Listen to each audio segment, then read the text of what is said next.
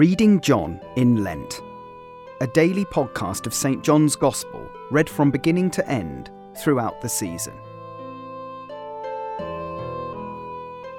John chapter 4, verses 31 to 54. Meanwhile, the disciples were urging him, saying, "Rabbi, eat." But he said to them, "I have food to eat that you do not know about." So the disciples said to one another, "Has anyone brought him something to eat?" Jesus said to them, "My food is to do the will of him who sent me, and to accomplish his work. Do you not say, 'There are yet 4 months, then comes the harvest'? Look, I tell you, lift up your eyes and see that the fields are white for harvest. Already the one who reaps is receiving wages and gathering fruit for eternal life, so that sower and reaper may rejoice together. For here the saying holds true, 'One sows and another reaps.' I sent you to reap for that which you did not labour.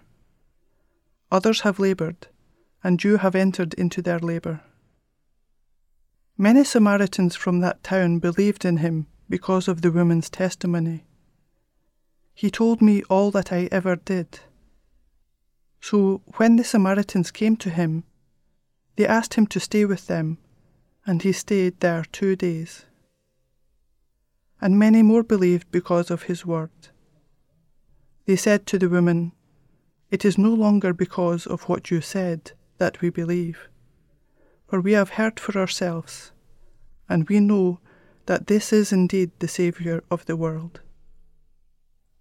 After the 2 days he departed for Galilee, for Jesus himself had testified that a prophet has no honour in his own hometown. So when he came to Galilee, the Galileans welcomed him, having seen all he had done in Jerusalem at the feast, for they too had gone to the feast. So he came again to Cana in Galilee, where he had made the water wine, and at Capernaum there was an official whose son was ill. When this man heard that Jesus had come from Judea to Galilee, he went to him and asked him to come down and heal his son, for he was at the point of death. So Jesus said to him, "Unless you see signs and wonders, you will not believe." The official said to him, "Sir, come down before my child dies."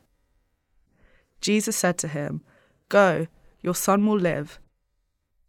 The man believed the word that Jesus spoke to him and went on his way.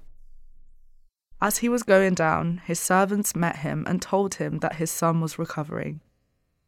So he asked them the hour when he began to get better, and they said to him, "Yesterday, at the 7th hour, the fever left him." The father knew that was the hour when Jesus had said to him, "Your son will live," and he himself believed, and all his household. This was now the second sign that Jesus did when he had come from Judea to Galilee.